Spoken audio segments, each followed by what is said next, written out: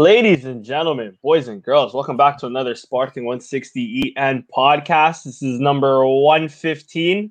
We got another special one for you, joined by the regulars, Christian and Sam, but also joined by a very special guest again and good friend of the show, Con Murphy. Con, how are you today, man?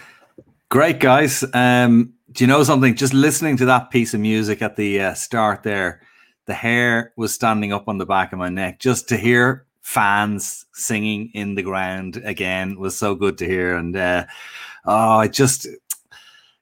we've missed the fans so much this season, but especially for Sporting, it's been such an incredible season. To not have the fans in the stadium has been so sad. But just listening to that there, got shivers down my spine. It's brilliant. It's great to hear. Yeah, and an interview just yesterday came out. Paulinho, Sporting striker, he feels the same way, Con. So I think you and Paulinho have a lot in common. I think top strikers, you probably can score more goals than him this season if you were at Sporting. My silky right foot, yeah. By the way, I trawled around several off licenses in Dublin today looking for a Super Bock so that I could raise a glass to Sporting and the wonderful season you've had. I couldn't find Super Bock, so I hope a gin and tonic will have to do, but congratulations to Sporting. Parabéns on a brilliant season. Perfect. Honestly, so long as it's not a Sag, we're good. Yeah. I couldn't get one of them either, even though I was looking for it. But it's great to be with you guys, and again, congratulations on a mind-blowing season. Really, it's been great for you guys, I'm sure. Thanks. Christian, Sam, how are you guys? Sam, go ahead. Yeah, I mean, I'm still rocking the shirt. I've got this one in the background for obvious reasons tonight.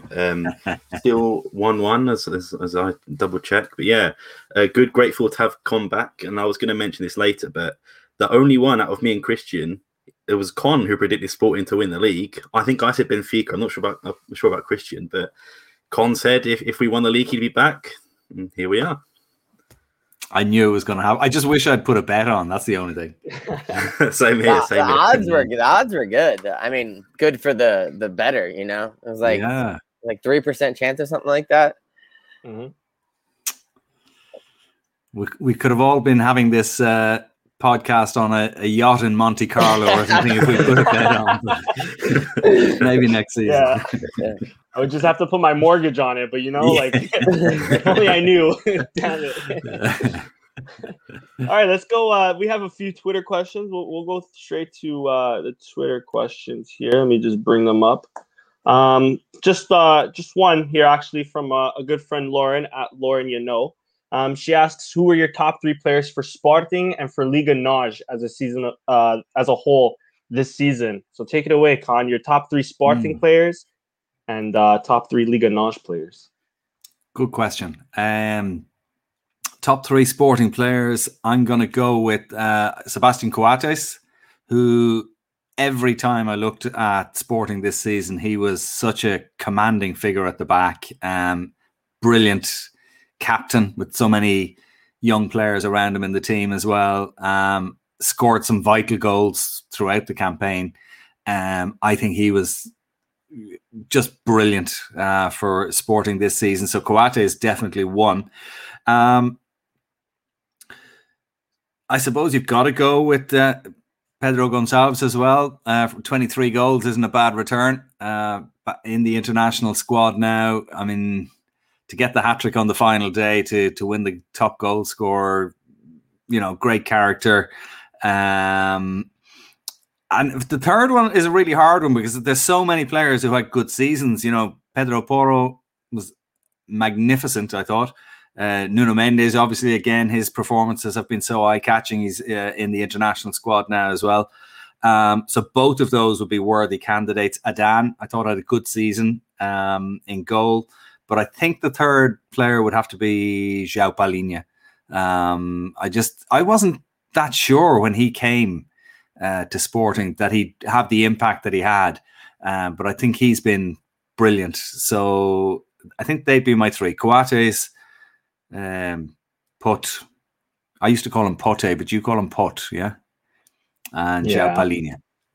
they'd be my three for Sporting. In the league overall, if I was to pick three other players who kind of caught my eye this season, one is Mario Gonzalez of Tondela. I think he scored 15 or 16 goals with Tondela. Probably the difference between them staying up and maybe going down. And I know he's on loan from Villarreal, so he's probably going to go back to Spain now. And Villarreal suddenly realised that they have a real talent on their books. But he's somebody that I think Sporting maybe should be having a look at, because he knows how to score goals. I mean, 15 in a bang average team is a great return. Ryan Gauld of Ferenc, how he's not in the Scotland squad for the Euros just beggars belief, I think. I mean, he was so good throughout. Like, he was playing in a team that were struggling, and yet, you know, he was scoring goals from midfield, man of the match, I think 9 or 10 times throughout the season. He was excellent, and I'm sure there's a lot of teams are having a look at him with a potential move in the close season. I think the third one I'd probably go for is Beto, just again for his goals. He's the sort of striker that if I was a defender, I don't think I'd like to play against him. You know, he's awkward to play against. He's quick. He's tall. He's scored, I think was it 11 goals this season. So they'd be three who kind of stood out for me, sort of non-Sporting players. You'll notice, guys, that I didn't pick one player from Porto or Benfica there. You got my good books. I'm playing to the crowd. Was there anyone from Porto or Benfica that particularly stood out to you this season? Just an analysis of those two rivals aside. Yeah, just briefly, I'd say for Porto, Pepe. Just, you know, the fact that he's still going a bit like Coates, you know, but 5 years older, 6 years older. I mean, the fact that he's still doing it at 38, 39 years of age, in a difficult, like, it's not like he's a goalkeeper, you know, in a centre half, and still doing it at the highest level. Like, even in the games against Juve in Europe, he was brilliant. So I thought he was really, again, a great dominant figure for them. Sergio Oliveira, with his goals, albeit a lot of them were from the penalty spot, but no, he was good. Very creative player as well. And Taremi made an impact. You know, I mean, there was a lot of pressure on Taremi, I think, when he came to Porto, and he delivered.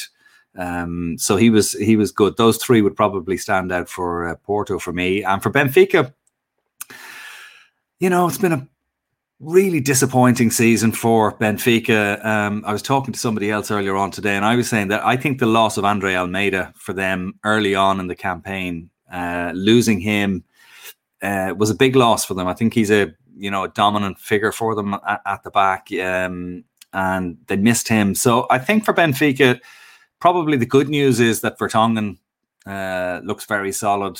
Otamendi settled down after a couple of wobbly matches at the beginning. And I think Verissimo has been a really good signing for him. I think he's going to blossom. And the fact that he's been picked for the Brazil squad now on the basis of his performances with Benfica is good. They have issues, though. You know, they have a lot of players that are kind of getting to the age where maybe they're just going over the hill a little bit. And I think there's going to be a pretty big revamp in Benfica, certainly midfield, for next season. I mean, you got to say Seferovic with his 22 goals, that was a great return. You know, early on in the campaign, he wasn't starting every game. He was coming off the bench for the last 20 minutes or what have you. And I think Darwin Núñez, next season is a really big one for him, because again, he came with such a big price tag that there was high expectation on him. And you saw a couple of times this season when he scored, he got really emotional, because I think he was feeling the pressure that he was under to deliver. And although he didn't score that many goals, he did, you know, contribute a lot of assists and stuff. But I think next season is going to be a really big one for him, assuming, you know, he gets his game and he gets picked. Yeah, no, 1,000% agree. I mean, especially on that Andre Almeida point. I mean, they were playing Diogo Gonçalves, who's been mainly a winger at that place. Yeah. Nuno Tavares hasn't really impressed me, at least. And yeah, 100%. Nothing. Another Gilberto 100 came in as well at right back for Almeida initially and kind of didn't establish himself in the team after a few games. He was out and Diogo Gonçalves came in. Exactly. I don't think Gilberto going forward had half the impact that Andre Almeida had when he was there. He was a big loss. All right. Interesting that they had that change of goalkeeper mid-season as well. They obviously lost faith in Vlachodimos a bit, but Helton when he came in was very good, in fairness to him. Yeah, exactly. But yeah, they do need to revamp that squad. Nothing another $100 million euro investment won't fix, right? Drop in the ocean. Drop in the ocean. Exactly. That's pretty much it with the Twitter questions. That's pretty much it. Let's Sam, I'll kick it off to you if you want to give a little quick recap of the league. Yeah, I was just going to say, as I mentioned earlier, Con was the only one to correctly predict Sporting winning the league. Even the Sporting fans, me and Christian, didn't have a lot of faith. Was there any point in the season you thought that we might struggle? I know we had a few draws in a row and a few bad performances, such against Rio Ave is one that comes to memory. Did you ever think that we weren't going to do it? I didn't. No, I really didn't. I mean, there was a point about maybe 6, 7 games from the end of the season where maybe the gap was down to 6 or 7 points, and you kind of thought maybe if you start to drop a few silly points, you could find, they were getting within kind of touching distance a bit. But I never really thought that they were going to be caught. I suppose when you're a Sporting fan, it's just, you're very nervous, that after such a long wait that they're going to blow it. But I didn't see it happening unless they had catastrophic injury issues or something, which they kind of managed to avoid, the key players especially. So in horse racing parlance, they would say it was a hands and heels victory, meaning that they never had to use the stick at all. It was just nice and comfortable all the way. And I mean, losing that game to Benfica was a bit of a sickener. It would have been lovely to go through the whole campaign undefeated, but in the greater scheme of things, no real damage done. Yeah, I agree from now, but when I was back there, we're so used to Benfica and Porto always coming above us, and let's say how it is. They have had better teams than us in the past, and I think it's 15-16 when we were first for a lot of the year, and then ended up choking that. But I just wanted to touch as well, obviously, having listened to you on Free Sports and Live School, you do your research, and in terms of like the league, internally, the Ruben Amorim situation, there's been Conceição getting suspended, Sporting president, Porto president, Benfica president, etc. From an outsider's perspective, what do you think needs to be done? And do you think it's sort of stopping the league progressing in a way? You know something? I don't really think a lot has to be done. I quite like that little bit of edge between teams. And, okay, it's probably not great that the president of one club is saying something bad about the president of another club and it's leading to suspensions and stuff. I used to have. And, managers getting sent off on a fairly regular basis throughout the campaign is not a great look, but it kind of also shows how passionate they are about the whole thing. And if I'm not mistaken, I think Conceição got sent off as often as Ruben Amorim did this season. And they weren't the only ones by any means. And I don't know, was it you, Sam, or somebody made the point before that in the empty stadiums nowadays, what the coaches and the managers are saying and the substitutes indeed in the dugout during the game to the likes of the fourth official or the linesman is much more audible now because there's no crowd noise in the stadium, and that's why we're seeing so many red cards this season for coaches and so on. I remember Pepe got sent off in the same game as Ruben Amorim at one point. So maybe that's an issue, but I actually don't believe that it's a big problem or that there's a sort of a negative view of the league on the basis of, managers getting into trouble, disciplinary issues, or indeed, club officials. I think that's kind of part of the fun of it, is that they're prepared to have a bit of a pop off each other and their passion comes to the surface. And, for me, that's no big deal. Although I think the likes of Ruben Amorim does probably need to just chill out a tiny bit on the sidelines and maybe try and calm him. I mean, I think he's actually said himself that he needs to try and sort of be a bit calmer in stressful situations because, you know, suspensions are not good. But having said that, I think, you know, I quite like the little bit of edge on the sidelines as well. Yeah, definitely. The last question I had for now is there's been a debate on this podcast, and we're sort of split on the case of Thiago Tomas versus Paulinho, or Thiago Tomas in general. Do you think Thiago Tomas this season performed well? And do you see a bright future for him? And do you think he would need a loan or to stay? I would be interested to hear your opinions. Yeah, funnily enough, I made a list of my Sporting players, you know, the ones who kind of had a really good season, the ones who had a kind of a middling season, and the ones who disappointed. And I've only got 2 players in the column for the ones who disappointed, and Thiago Tomas is one of those 2, I'm afraid. The other is Matheus Reis. I don't think he looked that solid when he came into the team, you know. I don't think he added. I hated every minute that he was on the field. I'm not gonna lie. Yeah. That's interesting. Yeah, I think Thiago Tomas. I mean, 3 goals is not good enough in a team that's, you know, winning the league. Now, admittedly, you know, probably half of his appearances were substitute appearances, but I think a loan move for him would be good. I mean, when you look at what some of the other strikers were doing in the league, like I mentioned Mario Gonzalez earlier on with his 15 goals for Tondela. If he's scoring 15 for Tondela, he's going to score 20 plus for Sporting, you'd imagine. And likewise, Beto, I think, you know, would probably score 15 or 16 goals for Sporting in a season. So Thiago Tomas, I think he'd benefit from a loan move to somebody. I mean, we saw Pedro Marques this season doing pretty well on loan. You know, his 5 goals. He seemed to be playing well, and he was getting lots of game time. And I think he's benefited from that move. So somebody like Thiago Tomas going to a Paços de Ferreira or whoever it might be, mightn't be the worst thing for him, because he's not going to get a lot of game time at Sporting with the form he's showing at the moment in front of goal. I'm very glad someone finally agrees with me. It's taken many guests and many people. Got one person to agree. And I mean, I don't mean to knock him, because he's obviously a talented player. I mean, you don't get to where he's got without having something. And you know, he's definitely got something, but he's very young. He's very raw.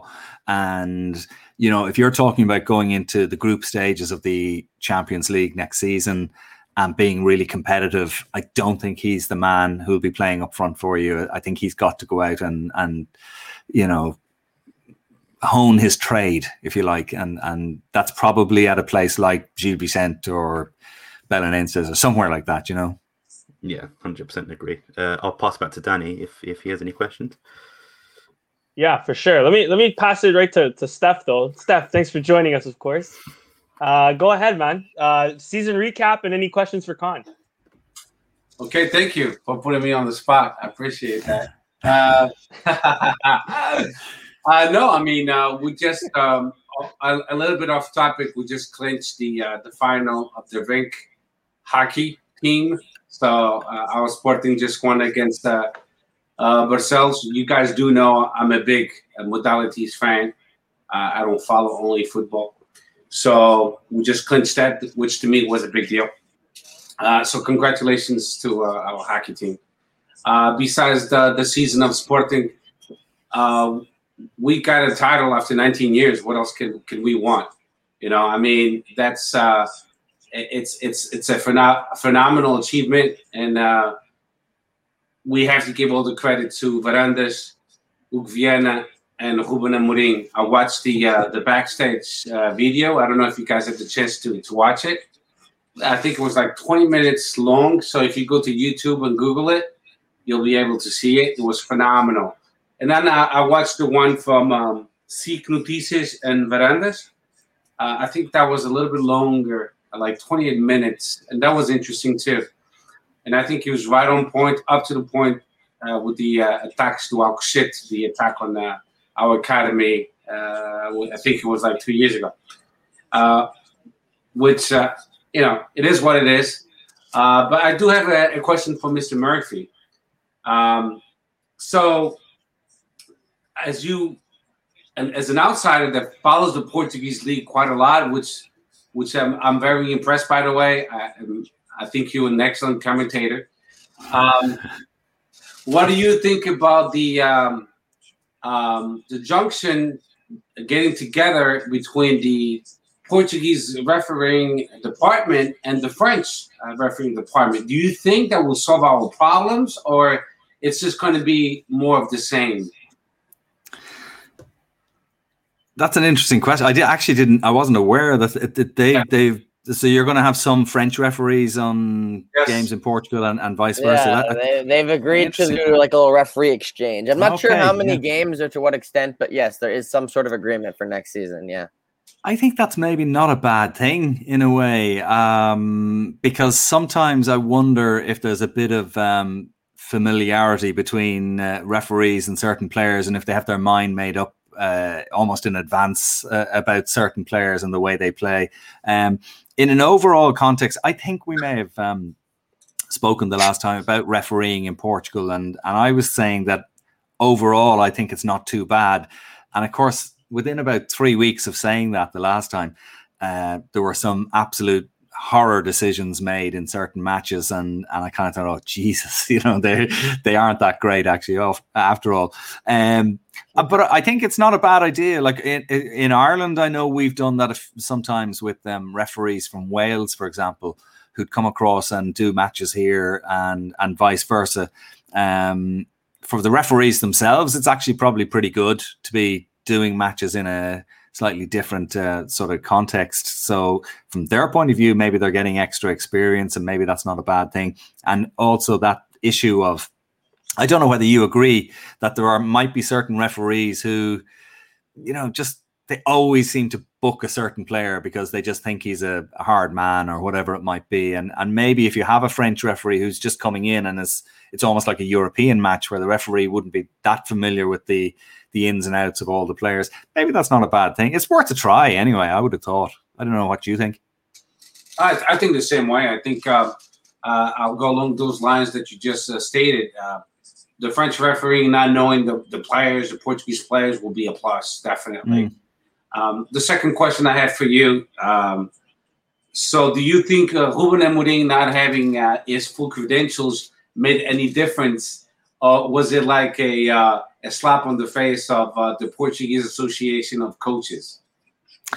Yeah, I wondered about that initially. I wasn't sure if he was being sent off for being verbal in a situation where he wasn't meant to be in that area. I feel like, to be fair, I think a couple times at first that's what it was, but by the end. Yeah. I think it was just he was just getting sent off. What he was saying, yeah. I mean, he has all his badges now, and he's in Liga NOS he does, but now they're saying for UEFA next season he doesn't have them, so it's going to be the same thing again in the Champions League next year, unless he gets it sorted in the next couple months. He's going to start the preseason 2021-22 with level 4. He's got enough games under his belt. But like Chris said, now the problem is with the Champions League. Yeah, well, that's really interesting because we had a situation here in Ireland where Dundalk were in the group stage of the Europa League, and the Dundalk manager didn't have the UEFA Pro license, but one of his coaches did. So in the team listings on UEFA and stuff, his assistant was listed as the manager because he had the requisite badges, and the manager had to actually sit behind the dugout for a couple of games, and the club were fined €50,000 actually because he was deemed to have entered into the area around the dugout. So it got quite messy and it was awkward, and I'd be a bit worried actually if that was the situation for Amorim, if he isn't able to, be in the dugout for the games in the Champions League unless he can get those badges in the meantime, or if he's on the course, is that sufficient to keep UEFA happy? I'm not sure. Yeah, me neither.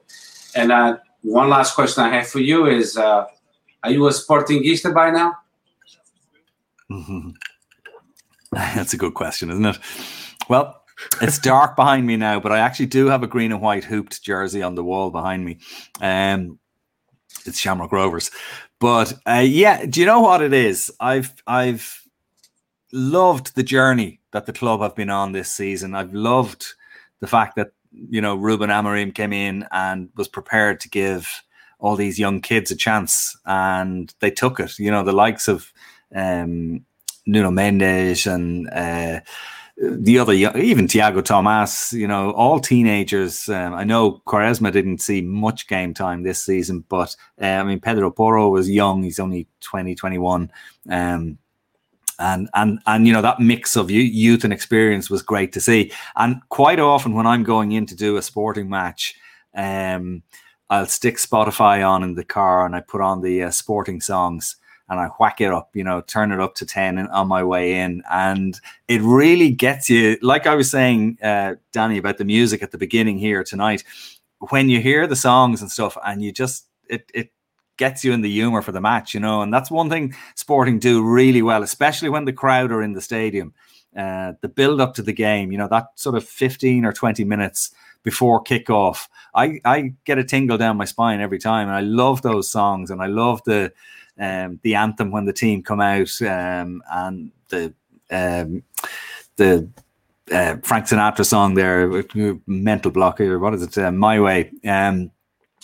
It's brilliant. It's brilliant. So, you know, like, see, I'm not allowed to say that I'm a Sportingista, but I would say that I was absolutely really chuffed that they won the league this year. I think it's really good for Portuguese football. You know, you don't want it to be Porto and Benfica every year. And now there is a serious third team in town who could, you know, they're going to get a lot of money now from the Champions League and stuff. So if it's spent wisely and if they can hang on to Ruben Amorim and if they can hang on to their best players, and this is a big question, I suppose, for you guys. I mean, can they hold on to the likes? I know Nuno Mendes has been linked with 3 or 4 different teams in England, and Pedro Gonçalves, with all his goals, is going to be hot property as well. Can you keep them? And if you can, you know, you have the basis there of a really, really good team. Yeah. On that, the one thing that I think Sporting has really going for us is that most of our core players are like in their, like, at least reaching 30s, minus the Pot and the Nuno Mendes, but like the Kouach, who I think is irreplaceable in this team. You know, he's hitting the 30s. It's just Palhinha that I'm worried about, because he is hitting that stage of his career where he starts hitting his prime. And then, you know, if an English team or a Spanish team is really serious about Palhinha and then they're willing to pay, I don't see how Sporting says no to that. But aside from that, like, Record today. It was the cover of Record today. Sporting asking for 40 million. Yeah, I mean, 40. If I'm an English club or a Spanish club or whatever, like, I think that's worth it. Absolutely, I agree. He'll be a good fit for any English team. He'll play so well in the Premier League. Yeah, the Premier League, the referees, they allow players to play. He'll fit like a glove. If I was Palhinha, I would go to the Premier League rather than the Spanish league. Yeah. But can I ask you a question though, Steph? Yeah, you know, he's come to Sporting under Amorim, obviously played for him at Braga, so they have a good relationship. They've the group stage of the Champions League to look forward to, a title to defend. Does he not at least stay for another year or two rather than go to Wolves, for example? You know, there's a lot. Living in Lisbon is a lovely place to live as well. You know, I mean, there are life choices to make here as well. But I know money talks. But I just wonder, you know, having been part of the project to win the league, to suddenly go off because Wolves are offering 40 million, I'd be disappointed if he did that, you know? I agree with you. The thing is, like Danny was saying, he's pushing 26, 27, Palhinha. And then The problem is if he has an English team, not the Wolves. I was not impressed with the Wolves because I don't think Nuno Espírito Santo did a great job. After you spend that amount of money and you finished, what is it? What was it? 7th, 8th, 9th, and in the Premier League. 12 this year. 12. Yeah. Yeah, it was pretty bad this year. I was not impressed, and maybe that's why he was fired. But it doesn't speak volumes about the Portuguese players that played in the Wolves, actually. If I was Fernando Santos, I wouldn't have called not even one player from the Wolves. So a team that finished in 12th place, I wouldn't call one player for the national team.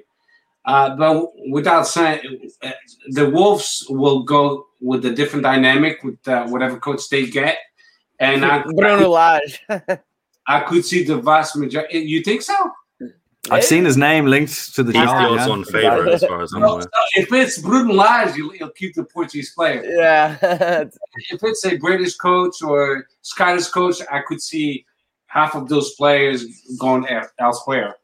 I heard Ruben Neves, Wolves wants to sell him. He's on the fence either way. Same with Moutinho. He's getting up there in age. Yeah, there's a lot of guys that they have to make decisions on. Patricio as well. Mm-hmm. But coming back to Palhinha, I think he will accept an offer from England because I think it's Sporting makes 650,000 euros a year, and then if there's a club that pays him 3 million, it's a no-brainer. He will go for it, and I totally understand. I wouldn't, me as a Sportingista, I wouldn't take it personal because he's getting older, and then that might be one of his last contract to make a good amount of money before he retires. Not everyone is a Ronaldo that will stay until 37, 40 years old because that's his plan to play until he's 40 years old, and he makes only 31 million a year with Juventus. Not everyone is Ronaldo. Some players will retire at 30, 32, the max. And Palhinha, if he cashes in, I will totally understand because he will leave on a high note. But of course, I would prefer him to stay. No doubts about that because we're going to be in the Champions League. Who knows? Also, I think the wild card is the Euro as well. I mean, if he starts with Portugal, Portugal get out of the group.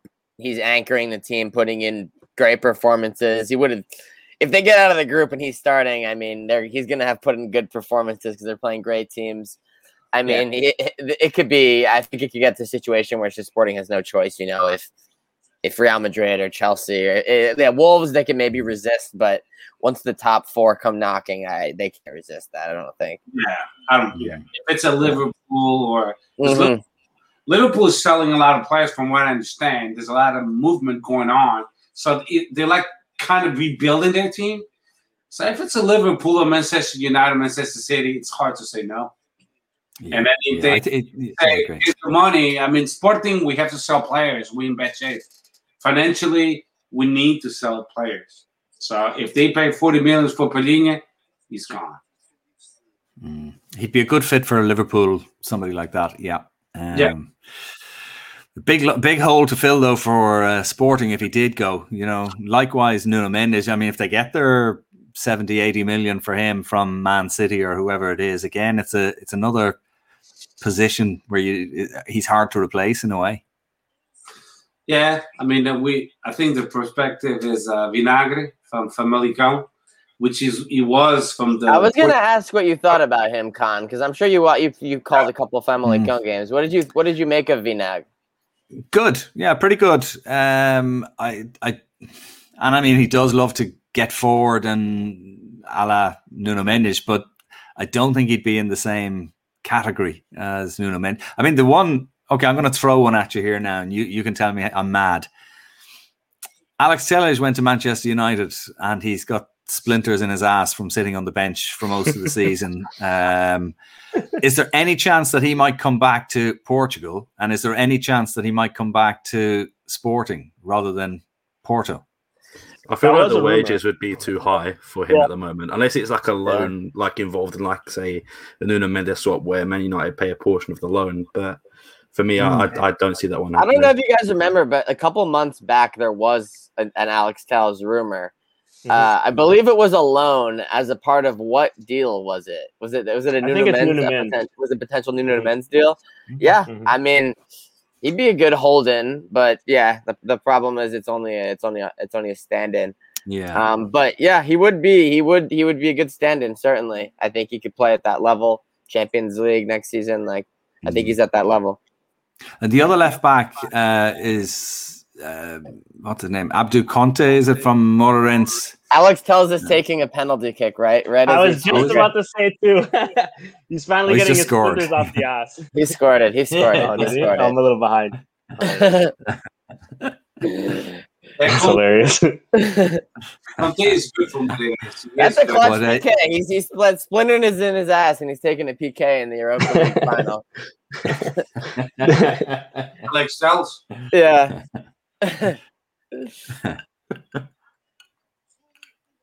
But yeah, Abdou Conte, former Sporting. Where was he? I think he was made the bench once and didn't play at all.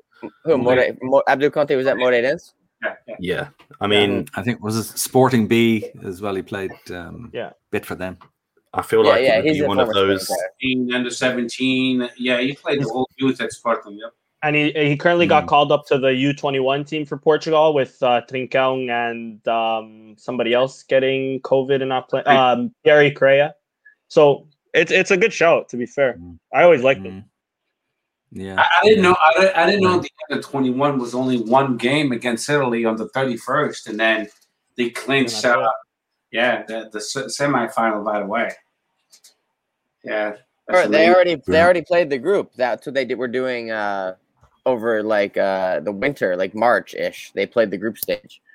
Yeah. I was surprised that the Inacio didn't get called for the under 21. What do you think about that, Murphy? Inacio, he played most of the games at Sporting, and then Rui Jorge from the national coach of under 21 didn't call him. What's the explanation about that?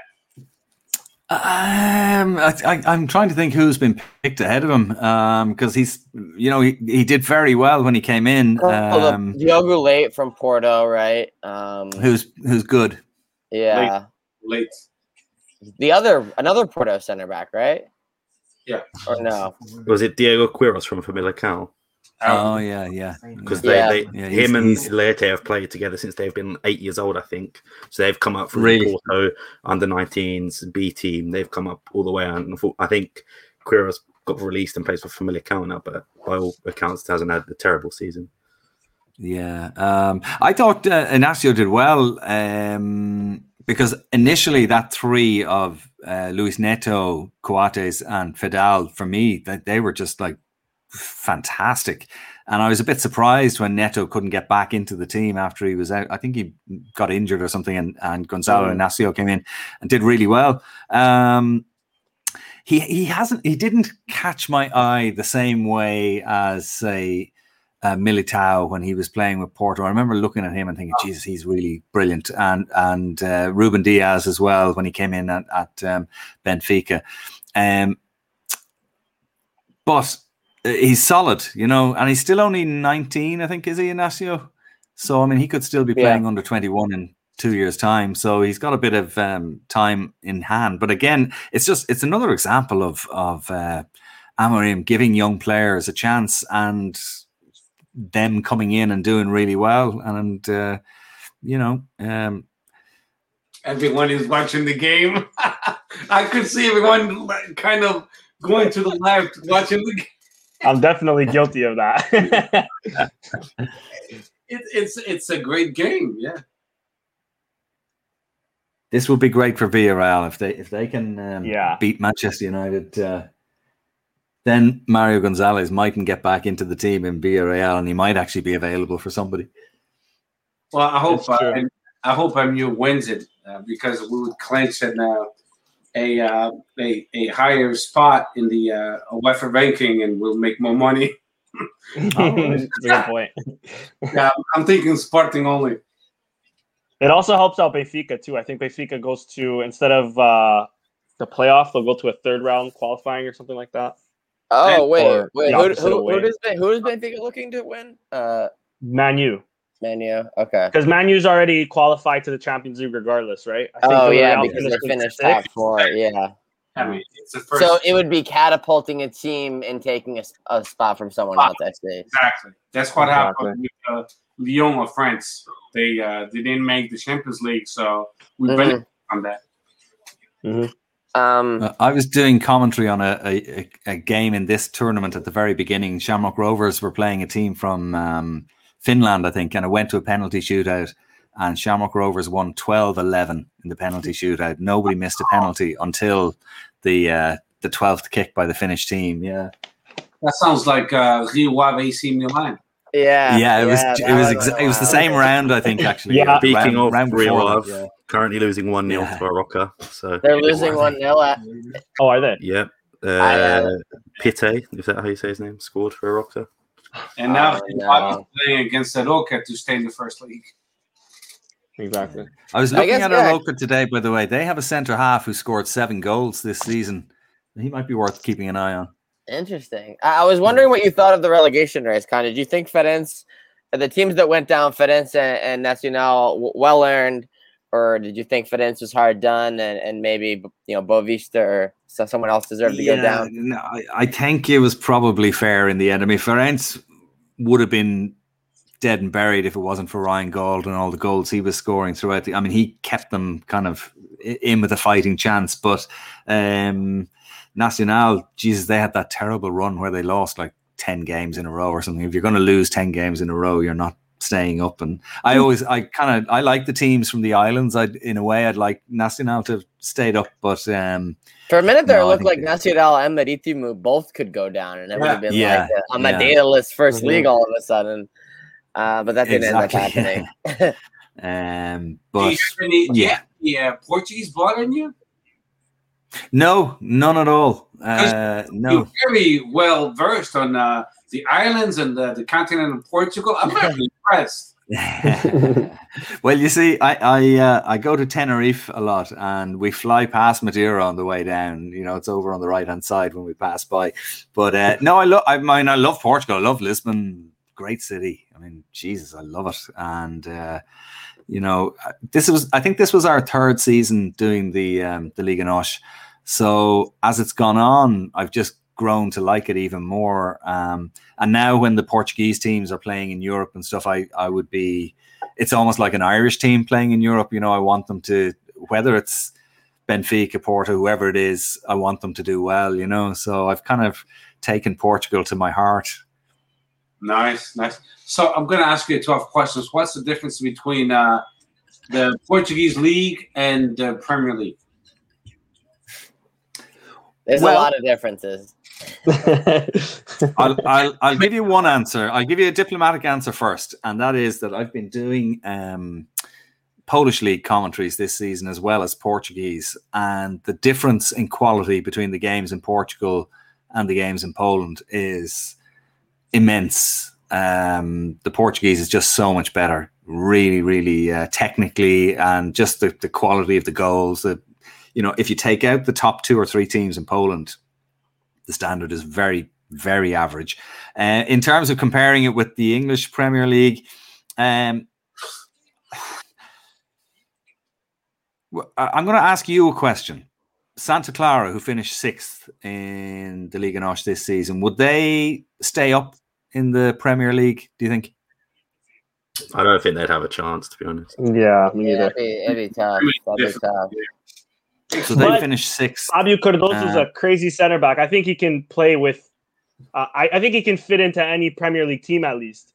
Maybe not like the top 6 or top 8. Yeah. But the bottom ones for sure. I think what we have is we have good players. We just don't have great teams that will be able to strengthen compete. depth, not after the top squad 5. wise. Yeah. That was my point. I was going to say I think Sporting, Porto, Benfica, Braga would all hold their own, but after that, I think the others would all struggle. So in terms of strength and depth, the Premier League, that's where the money is.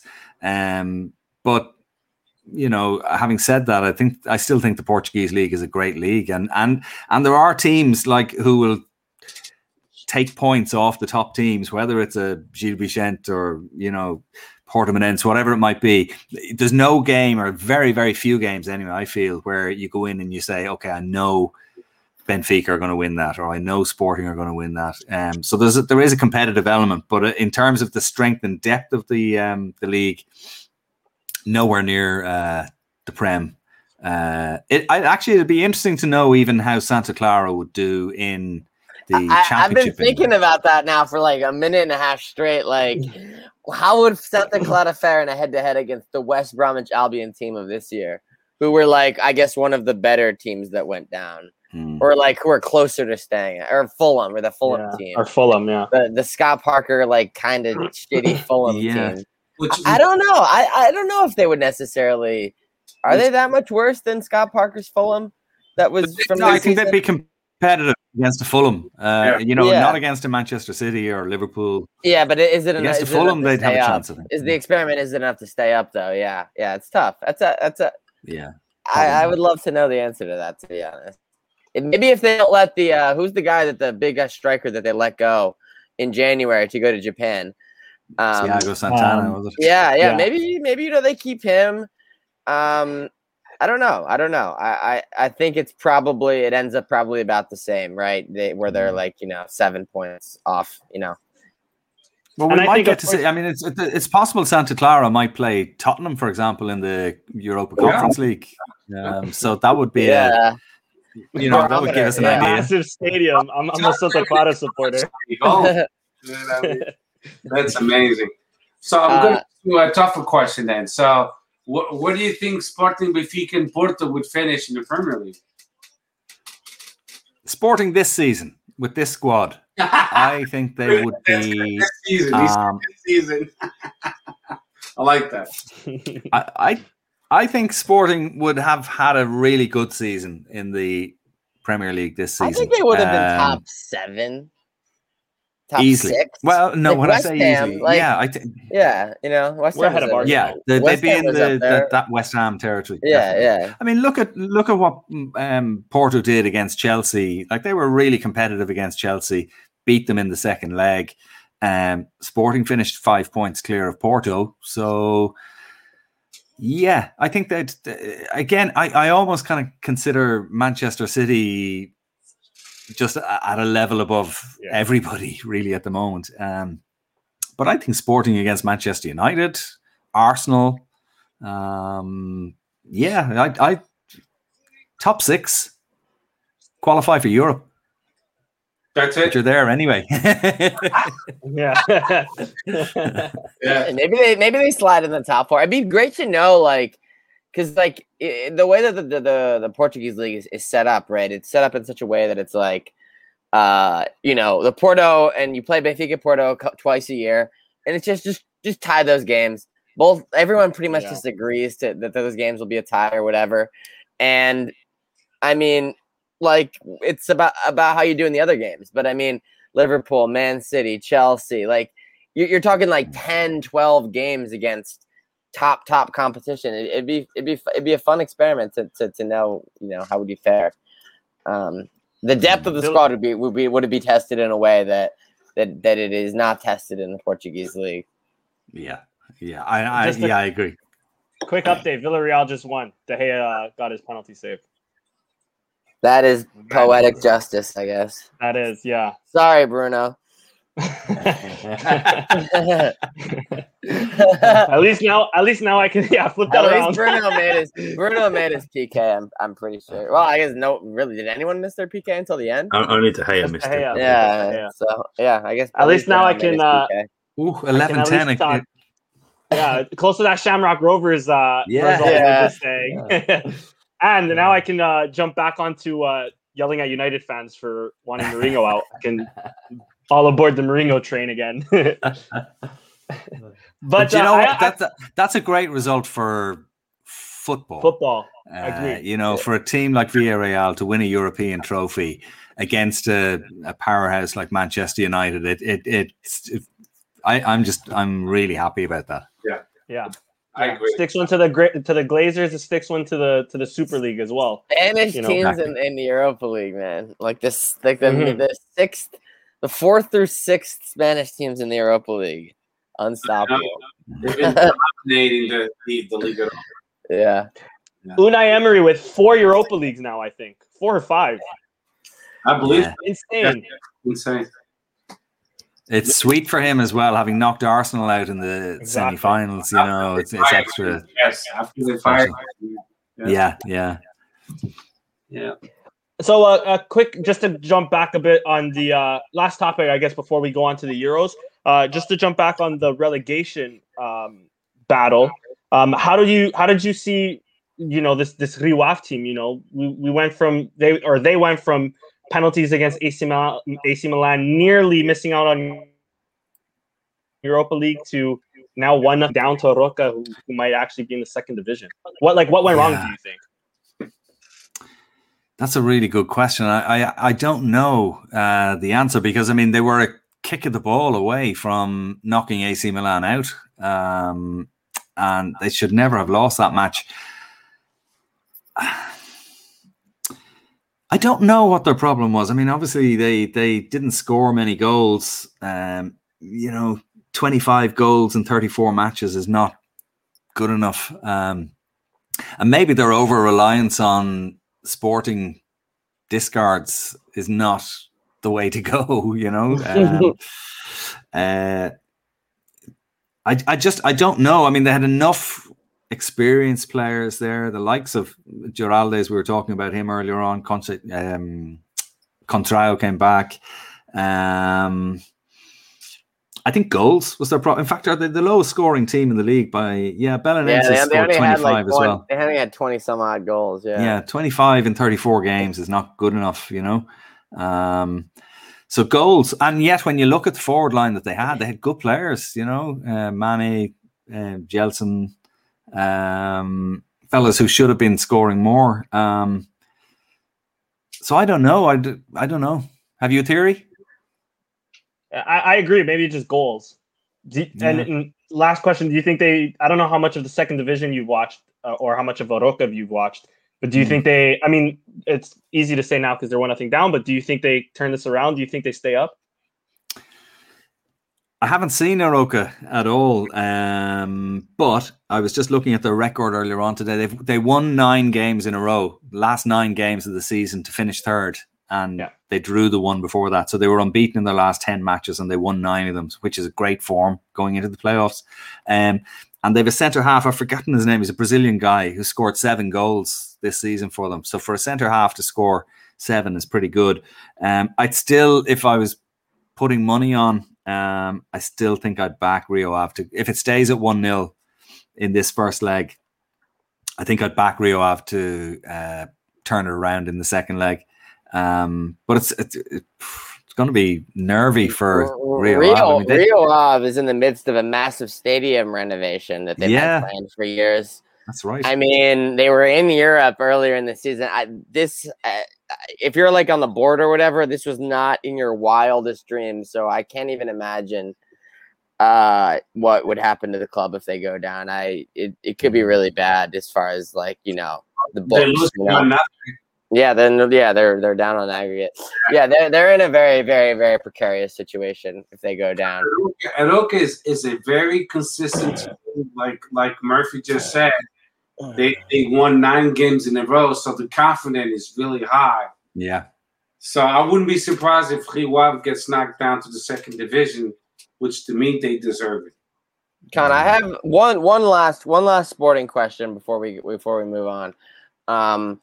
I've had this theory that the reason Sporting was able to play the formation that they did this season and for it to be so successful was because of their outside back play. It was just consistently at such a high level, and even if both weren't at a high level, which they often were, at least one of them is having an excellent game. Because there was a stretch there where Porro was not so good or whatever, but he was still good. And there was probably a couple games where Nuno Mendes wasn't at his top of his game, which is understandable. But there's just so much. The vast majority of the games, one or both are having a great game, especially when they move to a situation where they have 2 strikers and they're abandoning a winger to have like a more traditional striker and an extra midfielder. I feel like the wing backs basically covering 2 positions was such an important factor for them. If Sporting were to lose, most likely they're going to be losing Nuno Mendes, but I would not be shocked if they end up at the end of the day losing Pedro Porro as well. Do you think that the formation is still tenable? Because I think we already know the answer. Mateus Reis is not any sort of replacement for Nuno Mendes, and maybe they get Vinag, and he obviously has potential and he's good, but maybe he's not a shoe-in replacement for Nuno Mendes. Is this formation with 3 center backs and the 2 wing backs feasible with new players that aren't Porro and Mendes? Yeah, I think it is. I mean, it's the way Amorim seems to want to play, and it's proved very successful. The other one I was looking at for maybe a potential replacement for Nuno Mendes is Mangas from Boavista. Yeah, I like another him, fella. yeah. He likes to get forward, scores a few goals, good defender. Maybe wouldn't be quite as exciting as Nuno Mendes going forward, but a good solid player nevertheless. So maybe he could fit into that role, left wing back. On the right hand side,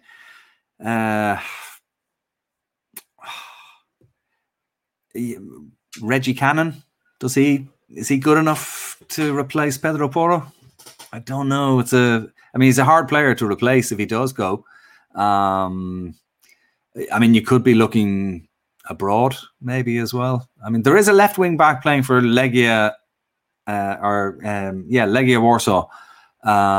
Filip Mladenovic is his name. He's a Croatian international and big, tall left wing back, loves to bomb forward, delivers a great cross in, really good striker of the ball, scores a few goals, tall guy.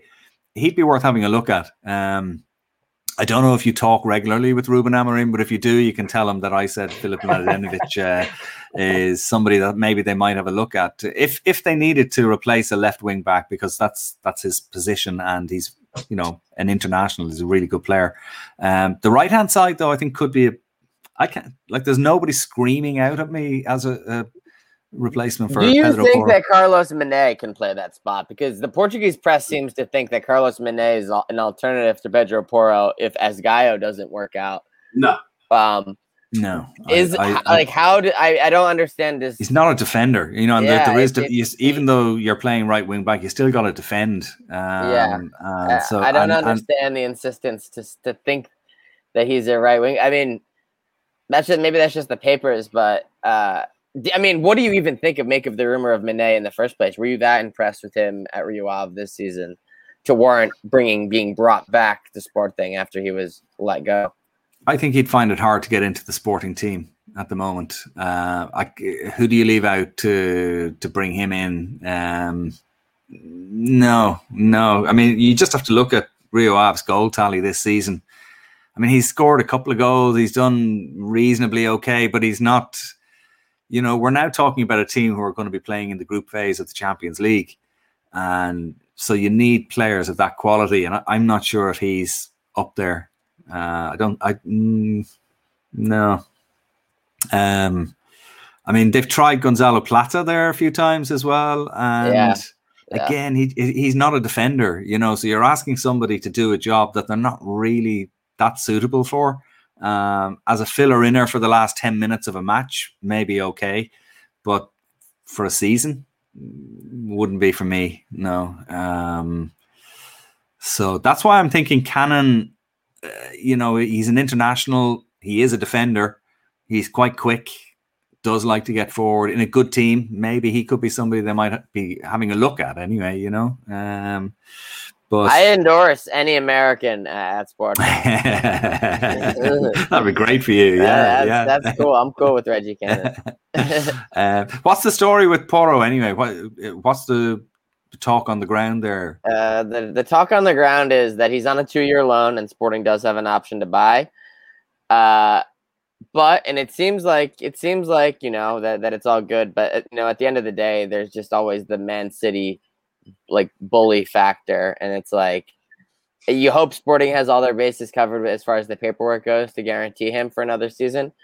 But it's tough. It's tough, and I think him not going to the Euro due to the little knock he picked up in the second, and again the Benfica game, is actually gonna is going to in the end assure that he's back at Sporting next season. Because if he goes to the Euro, Spain has one right back. You know, it's who knows. I think it'd be very tough. You know.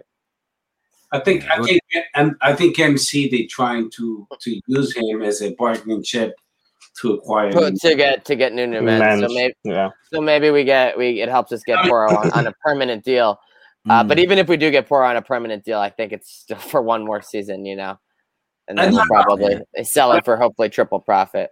Exactly. Yeah, you got it. Yeah. Well, that wouldn't be a bad deal for Sporting, because I mean the one thing that strikes me when I look at him, he seems to be very passionate about the club, like his celebrations of match victories, obviously the celebration of the title. He was living every moment of that. He was loving it, and so he seems to have bought into the Sporting ethos, and he seems to love Amorim and stuff, so that could help as well, that relationship with the manager, you know.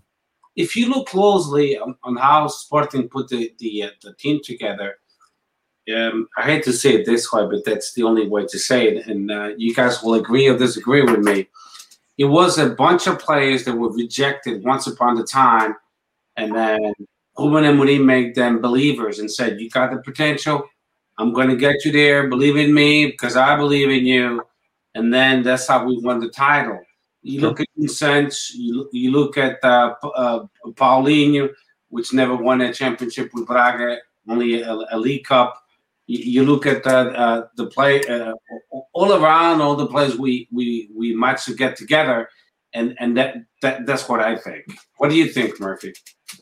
That's a great point. I mean, even if you look at the goalkeeper, you know, he was second fiddle at most clubs he was with for a long part of his career, but he's really blossomed for Sport. I thought Adam was great. I know there was one game where he gave away a terrible goal. Was it against Belenenses a few weeks ago? Yeah.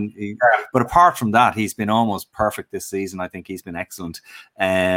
Coates has obviously, you know, in the past, he's been let go by Liverpool, and if you want to put him into that reject category. Pedro Gonçalves is a one-time Wolves reject. Exactly, yeah. Albeit he was very young at the time. And even, you know, I suppose João Mario, in some respects as well, didn't really hit the heights when he was in the UK. So, yeah, I mean, actually, it's very true. You've a great mix there of guys who want to kind of prove something, experienced players who maybe have had knocks in the past, mixed in with these young kids who are coming in, who are trying to make a name for themselves. And it's a great credit to Amorim's man management that he's managed to mold that group into what we saw this season, because they were fantastic. You know, they played some great football as well. And yeah, I mean, I think that's a good point. I just had one more question, if that's all right. So we've been linked with a few players the last few days. Marcus Edwards being one.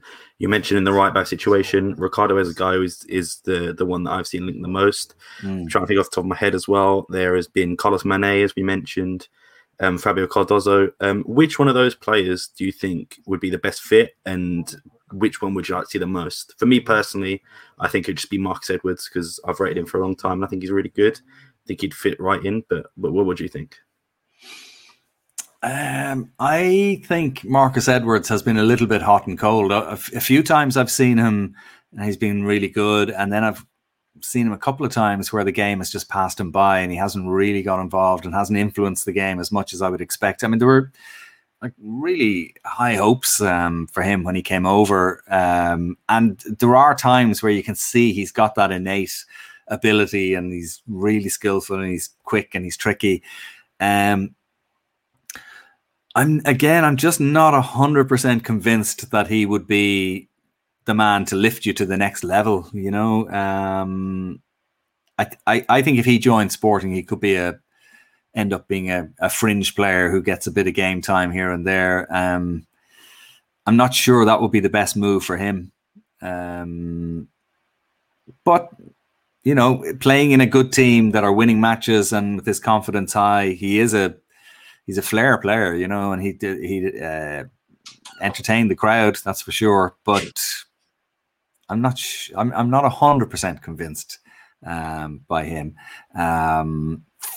So I don't know. I actually, do you know what I think Sporting should do? And I'm putting on my Irish hat here now, but there's a young kid. He recently earned his first senior international cap for Ireland, called Gavin Bazunu, goalkeeper, and he moved from Shamrock Rovers to Manchester City when he was like 17 or 18. He played in Europe in the Europa League for Shamrock Rovers when he was 16 years of age. And Man City have just put him out on loan this season at Rochdale. But he is a fantastic goalkeeper, and Sporting would get him cheap. I think, Man City have so many goalies, they can afford to let somebody. It keeps that relationship with Man City going, by the way. But he's somebody, even if they don't sign him now, keep an eye out on that goalkeeper, Gavin Bazunu. He's really, really good. He's still only like 19 or something, already a full international. Very, very good. Adan is only going to be there for another year or two, I suppose, at his age. So that's somebody to keep an eye on. Fabio Cardoso, by the way, I think he'd be a good solid signing. He's a really tough defender. If somebody's injured, if Coates was to get injured, or Fedal, somebody like Fabio Cardoso, I think, would be a good signing. Because there were a few games this season when Fedal was out just towards the end. I think he was out through injury or suspension. I can't remember. But when he was out, they didn't look good or as sound at the back. So he was kind of one of the unsung heroes in a way. Like, he had a really good season, Fedal.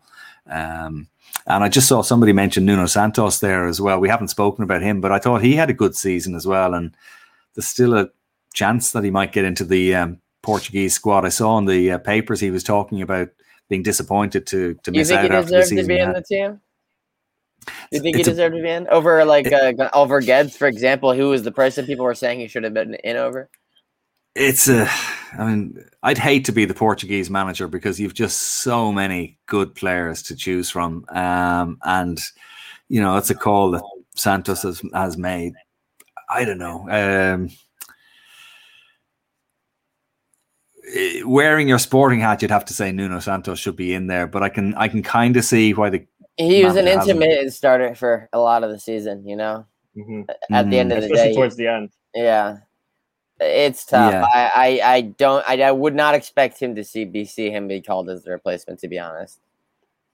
Yeah. No, and if he does, I'd be surprised if he sees much game time. Yeah, but who knows? Con, I'm gonna put you on the spot. I know you said you didn't want to. You're not envious of Fernando Santos, but going through this Euros talk transition, by the way, top notch. We have. I'll go through our the Portugal list, and I want your opinion on whether you think what you think of the selection. If you would swap anybody, or if you think it's spot on. So of course we had Anthony Lopes, Rui Patricio, and Rui Silva in that. We have Cancelo, Semedo as our right backs, Font, Pep, Ruben Dias, only 3 center backs. Nuno Mendes and Rafael Guerreiro at left back. Danilo, who could fill in at center back.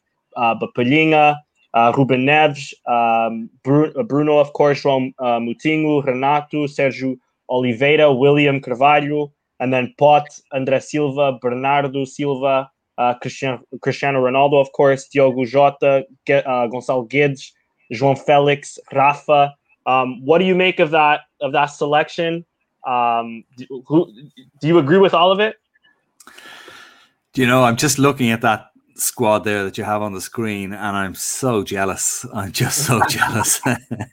It's unbelievable. That is a squad now that will be seriously competitive. I mean, like, they have a great chance of winning it again. They really do. It's very hard for me to say somebody should be picked in that squad ahead of anybody who's already there, because when you look at the quality throughout, I mean, even with that squad, is that 26 or 23? I don't know. I can't count. 26. That's 26. So I mean, you have to leave 15 of those guys out of a starting 11. Now, obviously, you can't have 3 goalkeepers, but who do you leave? That is just a really strong squad and a very experienced squad. I mean, I know you have a few youngsters in there, but a lot of guys who've done it before. wouldn't it be nice for Ronaldo to win one more European title with the national team? I must say I haven't looked at the betting or anything to see who the bookies are saying are going to be favourites for the Euros, but Portugal have to be right up there. I mean, is there anybody like when you look at that list, is there anybody that isn't in? I know we spoke about Nuno Santos there, but is there anybody really obvious who should be there who isn't there? Yeah, it's tough. Let me see. I think Neto is unlucky to be injured. Pedro Neto, that is. That's something we couldn't. Yeah, but that's out of the control. Ricardo Pereira coming off a big injury as well. I think if he was fitter, he could have made that squad. And should have been definitely. Yeah, definitely. So I'm going through like the recent call-ups. I mean, there's Paulinho, but I don't think he deserves a call-up. Trincão, but he's injured. Neto, like we said, he's injured. André Gomes. One for me is Rafa. I don't like him that much. Let me throw you one because I'm like one of the biggest André Gomes haters. But I think André Gomes has had a better season than João Moutinho. I mean, João Moutinho's had an average season at Wolves. Wolves, in general, have had an average season. Not that André Gomes has been much better, but I mean, maybe a shout for him. Maybe even João Mario for João Moutinho as well. If I can be so biased, but João Mario for who? For João Moutinho. Yes, I agree.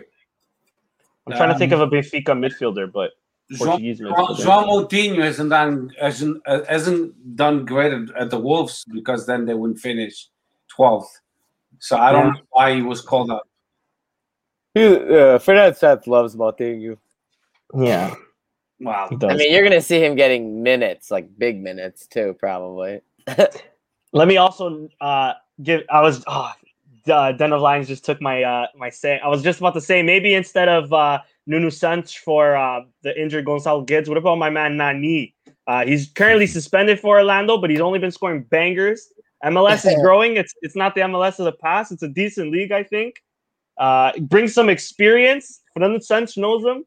Boys, I have an announcement to make. Rio Ave are in the second division. It's now 3-0. Oh, wow. 3-0. 3-0. Wow. Getting absolutely trounced. They still have the game at home. So. I'm just going to have a look at this for a second. Oh, my God. Pizzi. Oh, that's a good shout. Pizzi instead of João Moutinho, maybe? Pizzi. Oh, man. I'm glad he's not on the team. He hasn't been outstanding this season for Benfica at all. He's been he's been inconsistent. Right. But half of them were penalties, maybe more than half. You know, I mean, I can see what you're saying, Sam, about Rafa Silva, but he's the sort of player who could come on with 20 minutes to go and just add a bit of energy to a team and maybe nick a goal. His stats are actually better than you would think they would be, to be honest. I was looking at them the other day because I thought the same thing. Yeah, I mean, he doesn't really always pass the eye test, but I guess like what you said, all he'd ever be is just a spark off the bench, really. I think so, yeah. Sam is just being anti-Benfica, you know. Surprise. 100%, definitely. I'll tell you what, instead of João Moutinho, I would have called Bragança. I don't think he's ready for it. I think in 2 years' time for the next, when is the next World Cup? It's only in a year. In December, though. Because I'm looking forward to see him doing a battle with like Conte in like a Champions League game. Let's see how he holds up in something like that before he's in the Euro squad. I think it's too early for him. I'm a big fan of Bragança. Every time he came on, I really liked him, and I think he's got a great future. But I just think it's a bit early for him. He's probably in the under-21 squad, is he, or is he too old? He is. Yeah. Even another one for João Moutinho. I mean, it's his teammate. He's also in the under-21s, but Vitinha, I think he's also done very well for Wolves. He's been electric when he's played. I know he's had some injury troubles. That's really what's kind of holding him back. But that's another good, I think, a good option instead. Connor, I actually also want to know your opinion on William. He's been injured and has had a quite quiet season. But what do you think of Williams' selection? Do you think Finland Sense is right in that regard as well? I think he's a good player. I remember, I'm not sure if it was last year or the year before, my brother-in-law is a big Arsenal fan. He goes to every Arsenal game, home and away, and he's like really, really serious gooner. And I said to him at the time, William Carvalho would be a great signing for Arsenal. I just thought he would give them a bit of solidity. And Unai Emery didn't listen to me, despite my best efforts, and the move didn't happen. I mean, I don't know what his injury situation has been this season. I haven't really been following La Liga as much as I probably should have, but I like him. I really, really like him as a player. I think if he had that move to Arsenal when I was trying to get it going, I think it would have been great for him. But mind you, I prefer to. He was linked to Arsenal for like every summer for like 4 years straight. Yeah. That was probably my fault. And he never went. But I mean, again, I probably won't start. You know, it's just there's so many good players there. It's really hard. I think that's a great squad. I really do. Yeah. I think you've every chance of winning this. You know. What about Stadio from it doesn't matter that he was born in Brazil, that he played for Football Club Porto, but he's a great player. I like him personally. Yeah, he's had a good season as well. You know. Do you think he should include in the squad, or do you think the reason why he was not included in the squad is because he was born in Brazil? I wonder, does he have ambitions to play for Brazil? Just when you look at the likes of Verissimo getting called up, maybe that I don't know the situation there, but he has had a good season. He's a good player, but it's just so hard to get into that squad. You know, I think it would almost be easier to get into the Brazilian squad at the moment than it would be to get into that Portuguese squad. I'm being serious. I think that's an unbelievably strong squad. I think other than attacking, I think our midfield and defense probably beats the Brazilian squad. I mean, Everton had a pretty underwhelming season, and he's still in the Brazilian squad. Sure. Yeah. I got a fun fact for Murphy. So Ryan Gold, how do you think his Portuguese is? Oh, I'd love to know. I'll tell you, it's impossible. You speak no way, is it? Yeah, it's really good. With a Scottish accent. He's lived in Portugal for like 6 years now, right? Really? Yeah. No accent. It's Portuguese. Yeah, it's perfect. That's amazing. Yeah, I think he'd be a good signing for any team. I wonder what will happen with Ryan if he'll go to like the English Championship. Well, Benfica's the linked one, or if he'll stay in Portugal. If he'll go elsewhere. I mean, I think he could go anywhere. Really, it'll be. Yeah, I think he's been linked with Celtic as well in Scotland. Yeah, but that would be good for him. Yeah, I think a move to Benfica for him would be a great move. There's an anti-rival clause in his contract, they say, which is complicated. It'll be good for him as a football player, but on a personal basis, knowing the Sporting and Benfica. Jorge Jesus was the coach that never gave him a chance at Sporting. So exactly, would Jorge Jesus that's interesting. Yeah. Would Jorge Jesus really sign him again? You know, I know. I don't think so. That's a great point. Yeah. But JT he's had an amazing players season that he knows. Maybe he's come around after he's seen him now. Fair weather fan. Sorry. But like speaking of the Euros, how he didn't get into the Scotland squad, I just 26 spots, 3 extra spots, and he still can't get in. Ah, Jesus, that's a terrible decision. I better see Scotland in the semifinals or something. If they're that good. I better see them making out of their group, let alone that. That's just I'm wondering, is that a bit of out of sight, out of mind. You know, Yeah. if he was playing as well as he's playing this season in England, for example, there's no way he wouldn't be in the squad. Or Kilmarnock or something. Yeah. He was nominated 9 times the best player of Liga NOS. Yeah. 9 times, the most ever in the Portuguese. Is it the most ever? Yeah. That's amazing. This year, yeah. No, super player. So I can't understand how he didn't get into their squad, but you know, that's their problem now, I suppose. The biggest dangers to Portugal, Belgium, England, maybe. I mean, our group is Germany and France, and then Hungary. France have a good team as well. I think Germany are always a good team, right? Like no matter what, that German efficiency, exactly. And they're also playing at home. I think we also play Hungary in Hungary. Yep, yeah. we play Germany at home and we play Hungary at home, and the other game is France. So no easy games. That's a very tough group, isn't it? Yeah, really tough. But having said that, Portugal are probably the best team in the group. I mean, I know Sam was saying France are good, and they are obviously good. Germany are always going to be difficult to beat, especially at home. But Portugal shouldn't fear anybody, really, you know, with that squad. So it's going to be interesting. It's going to be very. I'm just sad that Ireland aren't there. We missed out in the playoffs, you know. Yeah. Beaten in a penalty shootout. I'm gonna unlucky on that one too. I'm gonna put you on the spot one more time here. First game is against Hungary. What's your starting 11 for Portugal? And what do you think our best formation is? Oh, Jesus. Do you know, I actually don't know, because some of those guys, like the lads who are playing in Germany and stuff, I'm not seeing week in, week out. So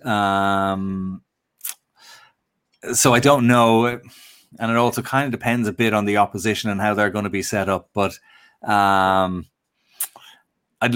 tell you what I will say. Ruben Diaz is going to play. I'd love to see Nuno Mendes getting a run out. It'll be interesting to see if the manager will have the faith in him that Ruben Amorim has. I'd love to see João Palhinha play alongside maybe Bruno Fernandes in the middle. But then, you know, you've Danilo there who's been doing so well for PSG as well. Like, genuinely, I swear to God, I really would find it very hard to pick an 11 from that squad, because no matter who you pick, you're leaving out like really good players. Renato Sanchez had a great season in France with Lille. Is João Felix going to start? I can't see it. I don't think he should. I don't think he should either. If he does, it really is. I can see him starting some games though. But I think Diogo Jota should take whatever place Fernando Santos thinks Felix has. Give it to Jota instead, because he's just, I don't know, like a similar player but better. I like João Felix personally. I don't give a. I've never watched him play for the national team and been like, let's go. Has he played a single good game for the national team in his 12 or so games? He's still very young, you know. No, I'm not writing him off or anything. I'm just saying the tournament is in 2 weeks. He shouldn't start. I know. Yeah. And the other question I have for you guys is Cristiano Ronaldo at 44 years of age now. Can he play like 3 games in 9 days or whatever the gap is between the games? I mean, is that too much now for? I mean, the obvious thing is to start him in every game, but I mean, does he play every game throughout the tournament? He's got that mentality and the hunger, I think, especially for Portugal. But I think he's still got the record too, with still not beaten yet. So I don't know. He cares about that. Trust me, he cares about that. He needs like 6 more or whatever. He needs, and he does have limited games left for Portugal, right? Like 3 here, guaranteed. There's no guarantee of more. Some more qualifiers, 4 more, right? Like 7, maybe another tournament. Like 10 games left. Like he doesn't have an infinite amount of time to beat the record, you know. So he knows that. So yeah, he wants. But I mean, at the same time, he obviously wants Portugal to win, right?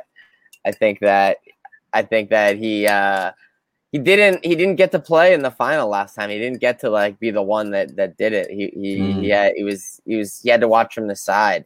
So I think that he probably wants in on it the next time, you know. But if they get a penalty, will he be? He was so clinical in getting in there, though. And yes, he takes all the PKs and free kicks, despite him not maybe being the best. Being the best. I mean, you'd have to be confident. I know you're in a really tough group and stuff, but I'd be really confident that Portugal would do well. But I do get your question, Con, because Cristiano Ronaldo, I love him. Don't get me wrong. And I think he's an awesome player. But he doesn't pressure as far as defensively. So he's one of those players that we know it's going to be 11, but really 10 and a half. Because he doesn't give us what we need as far as a Paulinho that we sometimes so much hate. Me personally, I like him. He doesn't score a lot of goals. He just got the Sporting anyway. But he does pressure defensively. He drops back and he follows the defenders and midfielders. And that's what Cristiano Ronaldo lacks of giving to the national team. He focused so much in just being a great winger or forward, but he doesn't help out in the defense. And that's a negative against him. And I know he's an old-timer, let's say it that way. But anytime he'll be replaced by somebody that's willing to do all that altogether.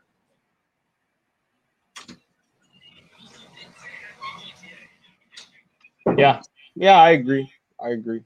Yeah, I think you just have to sacrifice that bit of work rate for the magic that he brings to the party as well, you know. But it's absolutely true. He's not going to be chasing fullbacks into the corner, closing them down as they're trying to clear the ball. It's just not his game, you know. But what he does bring is just so good that, you know, it is magic, as I say. I mean, I know I said something that people don't like me to say it, but I know it's the truth. He doesn't pressure back at all. So, you know, I mean, so at Juventus, he didn't, and I love him. Don't get me wrong. But in the 21st century, a striker has to pressure back like we expecting from Thiago Tomas and Paulinho, and he doesn't do it at all. Yeah, even like the likes of Bernardo Silva at Manchester City. I mean, that's what they do. You know, they put defenders under pressure straight away as soon as they receive the ball. Their work rate is really high. But that's why they get paid $10 million a year. Yeah, I suppose. Yeah, but there are other things that Cristiano Ronaldo is pretty good at. In fairness to him. No, of course, no doubt about that. But you know. But when you play with him and it's a decisive game, sometimes I understand, you know, the changes like Pirlo he made at Juventus and Fernando Santos, he's been subbing him a little bit and he doesn't like it. But I get it. I mean, hey, you got to play the full 90 minutes and you have to pressure back. That's the way it's played nowadays. And the old style of traditional striker is no longer applicable. Yeah. Agreed. I don't know about anything else about the Euros, guys. If anybody else has any comments, questions, take it away, guys. What about England's chances, Sam? Oh, that's a good question. I think they've got a good team. The defense, I think, leaves a lot to be desired. I think they've got generational players in there. Foden, I really rate Mason Mount as well. Mason Greenwood, I think, but just the defense, I think, will let them down. And I don't see them doing too well personally. I think, like I said, they're very sort of top heavy.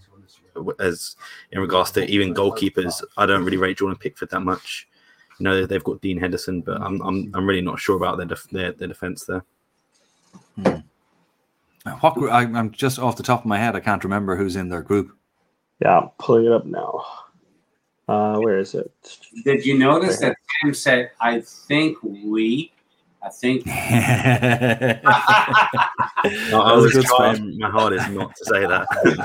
So more British and Portuguese. I get it. I don't like the English national team, mostly to do with the English press, to be fair. But I think they do have a great quality players, but in terms of like the whole squad and like the press, I really don't like the England national team when they play. Yeah, it's funny. My brother-in-law, the Arsenal fan that I was talking about earlier on, he doesn't follow the English football team at all. I mean, he's from London, he's English, but it's Arsenal is his team, and he doesn't care about the English national team at all. Wow. Yeah. But no, I must say I'm really looking forward to the Euros, though. You know, it's been a long wait. Sounds like he's related to my friend Bruno Ferreira. Bruno is the same way. He doesn't give a damn about the Portuguese national team, only Porto. Just really, yeah. I can the best picture. England, Scotland, Scotland, Croatia, Czech Republic. Croatia. Oh, that's an easy group. Yeah, England always get an easy group. I don't know how they managed to fix that, but they always get an easy group. Yeah, mind you, Croatia will give them a decent match, but yeah, you'd expect them to come out of that group all right. I mean, when you compare that group to Portugal's, it's just chalk and cheese. Let me ask you a question. It's the top two that qualify, because when I was looking at the UEFA website, and there's third place teams. Also. It's the third place in every group. Or No. I think it's only 4. The best third places. The top 2 or 3 or something. I think it's the top 2. Yeah. 2, 4, 6, 8, 10, 12. The top 4 third place Top 4. teams. Then. Yeah. Okay. So which is horrible for a group like Portugal, because there's so many tough teams. Yeah. That if you draw, let's say we draw against Hungary, I mean, we're screwed. We have to win at least one game. Germany. And then even if we tie Hungary, exactly. I was gonna say if we tie Hungary, tie France and Germany, that's still maybe tough, because 3 points might get you through, might not, depending on the other groups. Yeah. But I mean, it worked for us last Euros, so maybe we need some of that again. Yeah. The only pity for place for Scotland, then I reckon they'd be England. I'm just putting that out there. Putting into I gotta tell you, if we don't win the European Championship, I would love for Scotland to win it. Scotland. North Macedonia. Rostovsky. I mean, they make the best whiskey ever. So. Hey, you obviously haven't tried Irish whiskey. No, I think you're confusing it stuff. Pretty good. I'll send you a good bottle of Irish whiskey, and you can try it out. Do 222 Angevin Middletown. I don't know if you want to put that out there in the internet stuff. Yeah. Hey, it's fine. Send me a bottle of whiskey. The games been played all over Europe. I know they've reduced it. I mean, we were meant to, I think it was 4 or 5 games were meant to be played in Dublin, and it was taken away from Dublin because of the whole COVID situation and everything. But the concept of playing the finals around different countries in Europe, I'm not a huge fan of that. Yeah, I like the idea of like a host country. Or city, yeah. Just as more of a kind of a carnival atmosphere when, say, like Portugal were hosting it, and was it 04? 4, yeah. You know, all the fans come together from the different countries, and there's just, you know, everybody's wrapped up in the championships. Whereas when it's spread out the way they're doing it this time, I'm not sure it'll have quite the same impact, and it's also a bit of a pain in the ass for fans who have to travel from, you know, one country to another to the games and stuff. So it'll be interesting to see how it goes, but I wasn't a huge fan of that idea, I must admit. I agree with that. Even before COVID. Yeah, I think they tried to I hate to say it this way, but it's more than obvious they tried to imitate the United States. They thought they were like European Union being together. They thought that they were like a country like the United States, and let's do it the same way they did it. So that's why. I think they try to please everyone as well by going to every country so like all the bigger countries and bigger stadiums. Somehow Lisbon's not included, or Porto. You know, multiple 5-star stadiums left out. Yeah. I agree with Con. I mean, it doesn't benefit anybody. I would rather be. If it's going to be in Scotland, let it be in Scotland alone and benefit, you know, that country, you know. And then I would love to go to Scotland and visit Scotland. That would be a reason for me to go to Scotland. You know, you just want to go there to drink the whiskey. Yeah, you just want to go. Steph, let me tell you, I've been to Scotland. The only thing like exciting was trying to see the Loch Ness Monster that just doesn't exist. With apologies to all of our Scottish. I'm kidding. I love Scotland was a fun time. Actually. Brian Gould, if you're listening, we're sorry. Yeah. But if you go to Benfica, we're not sorry. Yeah, no, fuck you. I'll ask all of you guys. Who do you guys have winning the tournament? A bold prediction. I'll go first. I think I'm gonna go with France. I think I see them, not us. I see them repeating World Cup and then Euro, especially off the pain of the last Euro where they lost at home to us. How about you? I see two dark horses which I think could potentially cause an upset, and one of them is Italy. I've had a look at their team. I can't remember off the top of my head. I saw it the other day, and they've got some really good players in there. And I mentioned it earlier. Belgium. We've been saying it for years how good their team is, especially the attack with Lukaku and Hazard. I know he's had a bit of an off season, but I feel like we've been waiting for Belgium to come alive for so long. I think looking at their group as well, they shouldn't have any sort of problems there. I generally think Belgium and Italy are the dark horses in this one. Mm-hmm. Good point. I mean, Lukaku's been killing it too. Yeah, exactly. Incredible season. I know, but we're still short 5 goals of Ronaldo. Very true. I mean, for me, there's 3 potential winners: Portugal, France, Belgium. I think the winner will come from one of those 3. And I hope it's Portugal because Portugal is in my heart now. Yeah, I'm gonna have to ride with the repeat. Hey, really? Yeah. We don't have good whiskey, but we do have good red wine. Oh yeah, and port. Yes.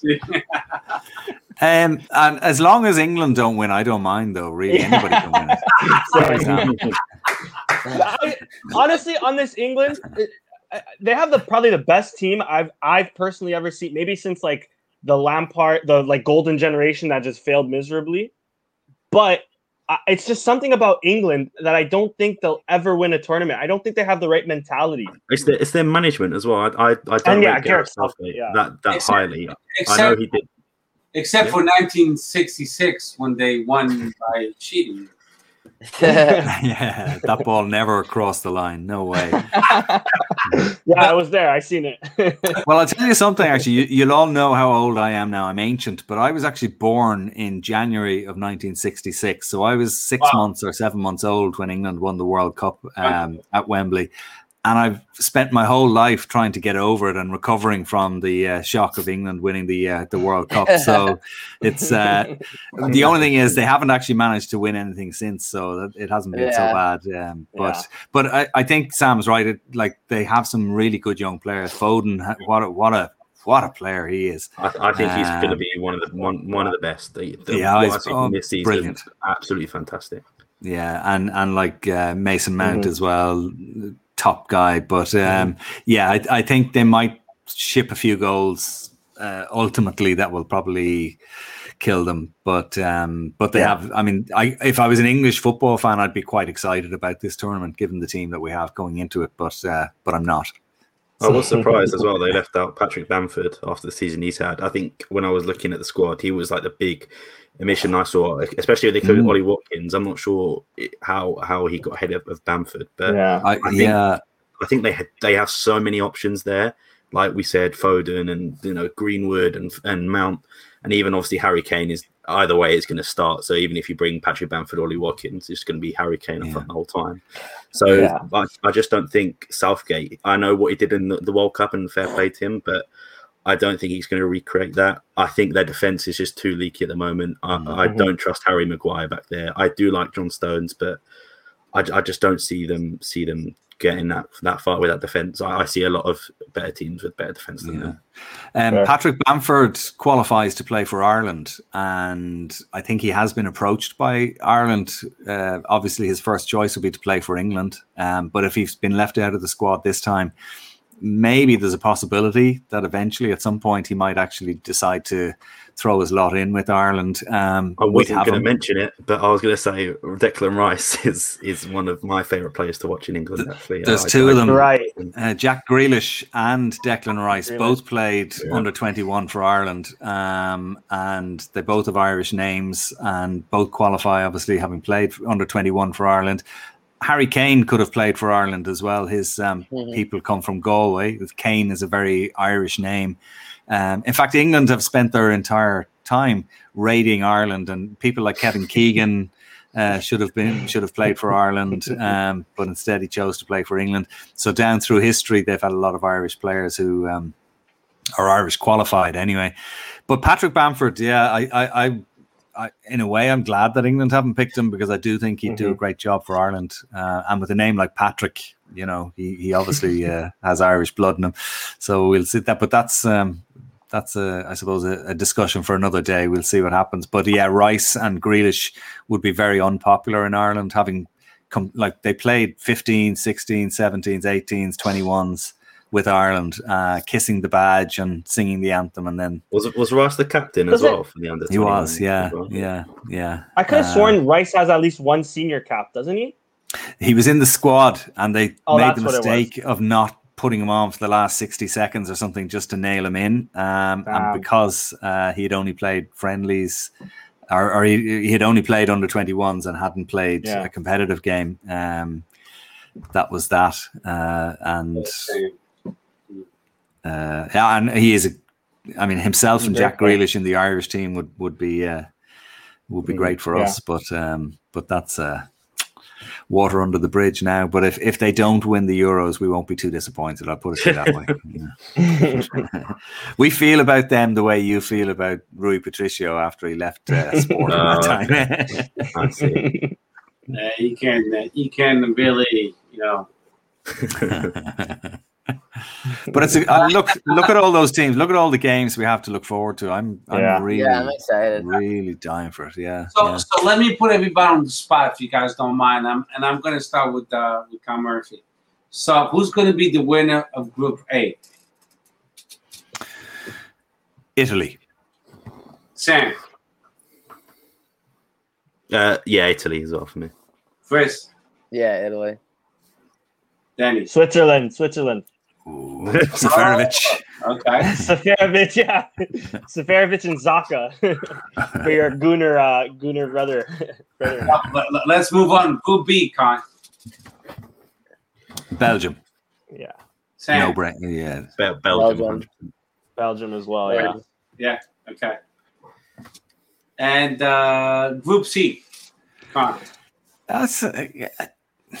It's a tough group. Yeah, I'm going to go for the Netherlands is the obvious one. Maybe I think Ukraine could be good as well, but Netherlands have found a little bit of form again, so I'll go with Netherlands. Sam. I think I'm going to go with Ukraine, because I know they've got some of that Brazilian heritage in their team. I think Tyson is one and Marlos is one, players that I can't say I watch too many Shakhtar games, but when I see them in Champions League and Europa League, they've been good. So I'm going to make a wild prediction, and I'll put Ukraine up top. Chris. I'm riding with my boy Ristovski. I was going to say the same. I'm actually trying to look up the Austrian team, because I think the only one I recognize is maybe Paulsen, but yeah, I'll go with Austria. David Alaba. True. But they had a disappointing World Cup or last Euros, now that I think of it. I'll go with Holland as well, the Netherlands. But Northern Macedonia for sure getting second. For sure. That's a Daniel stamp it. Yeah, I'm going to go with Macedonia. So Group D, Con. Group D, Croatia with England to finish fourth. somewhat I don't believe you, but Sam. I'm gonna edge England. I do think Croatia will be close. I do like the Croatian national team, but I think a lot of their star players are up there in age, so I think I'm gonna go with England. Chris. Yeah, unfortunately, England. Same. Don't be so happy about it. Unfortunately, England too. But like we've been mentioning the whole podcast, Scotland better come first to justify Ryan Gauld not being in there. Okay, me personally, I'm going to see Scotland. My neighbor, he's a Celtics fan, green and white, so I'm going to go with Scotland. Yeah. So, okay, Group E, Con.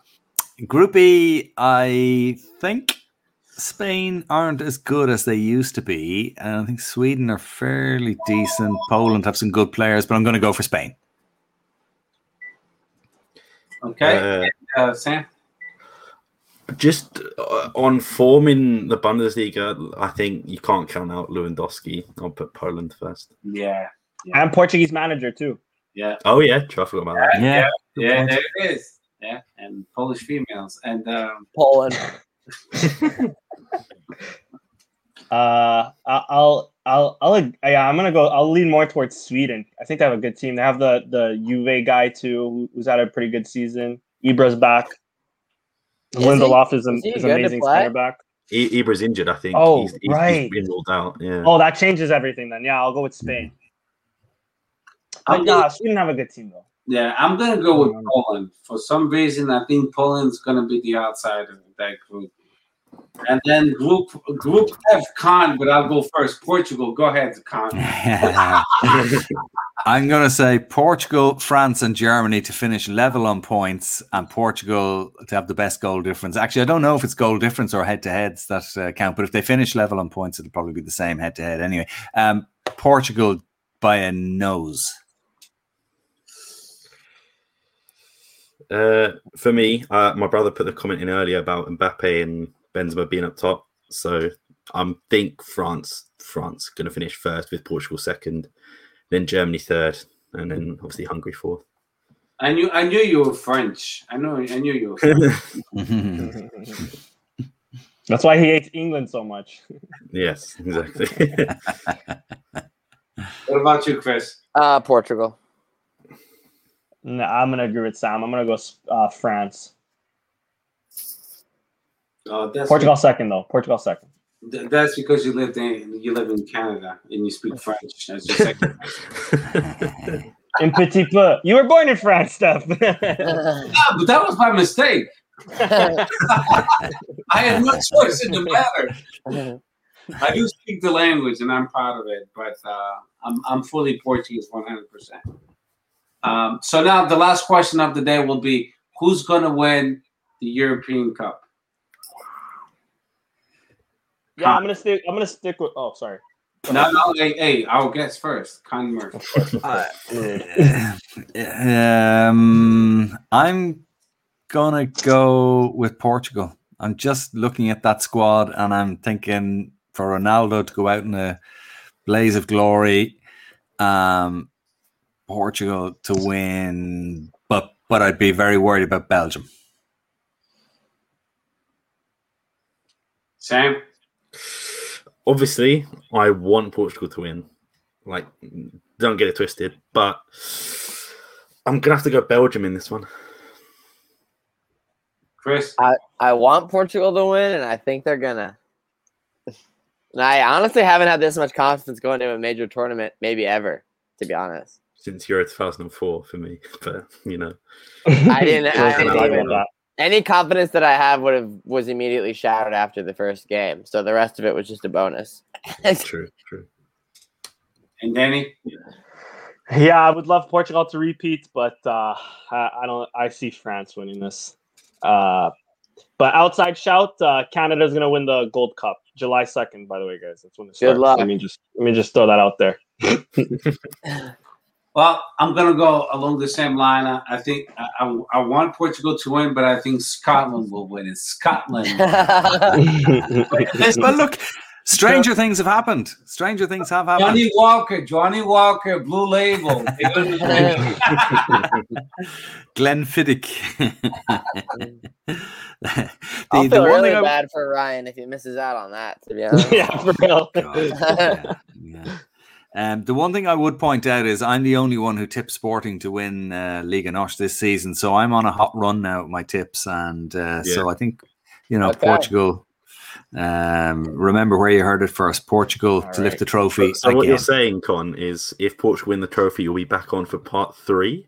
Yeah, you'd be sick of me by then, but I'd be more than happy. Yeah, I actually really genuinely think Portugal have a really good shout with that squad. I mean, just when you look at it, yeah. I'll see you again.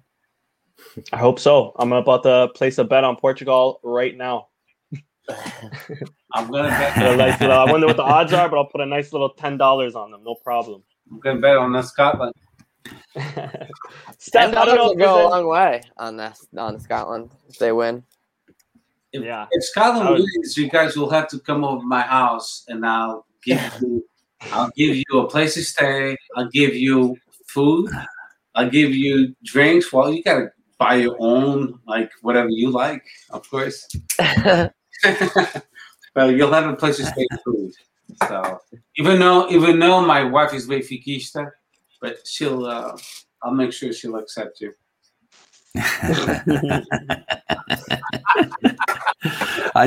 You must have some interesting chats when the derby is on with the wife. Oh, it gets a little bit ugly, even though she's not like very in depth with Benfica.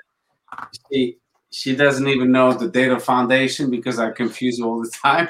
I mean, Benfica are confused about that anyway by themselves. But you know what I mean, guys. Yeah, we have some interesting conversations. But once Sporting does win, I certainly don't want Benfica to win. Before we wrap it up, I don't know if there's much modalidade. I know just the basketball, but I don't know if and the hockey today. So, Steph, I don't know if you want to do a quick read. Lost. Yes, of course, that too. I didn't want to talk about that. Yeah, so in basketball, we'll play against Porto at Caixa do Dragão in their pavilion. So it's a 1-1. Yeah, it's 1-1 at this. They stole the game from us. We lost for the first time in our pavilion. So we must win tomorrow. If we don't, then we'll be put on the spot, and they could win the championship in their pavilion. So we clinch in the Joaquim Patins.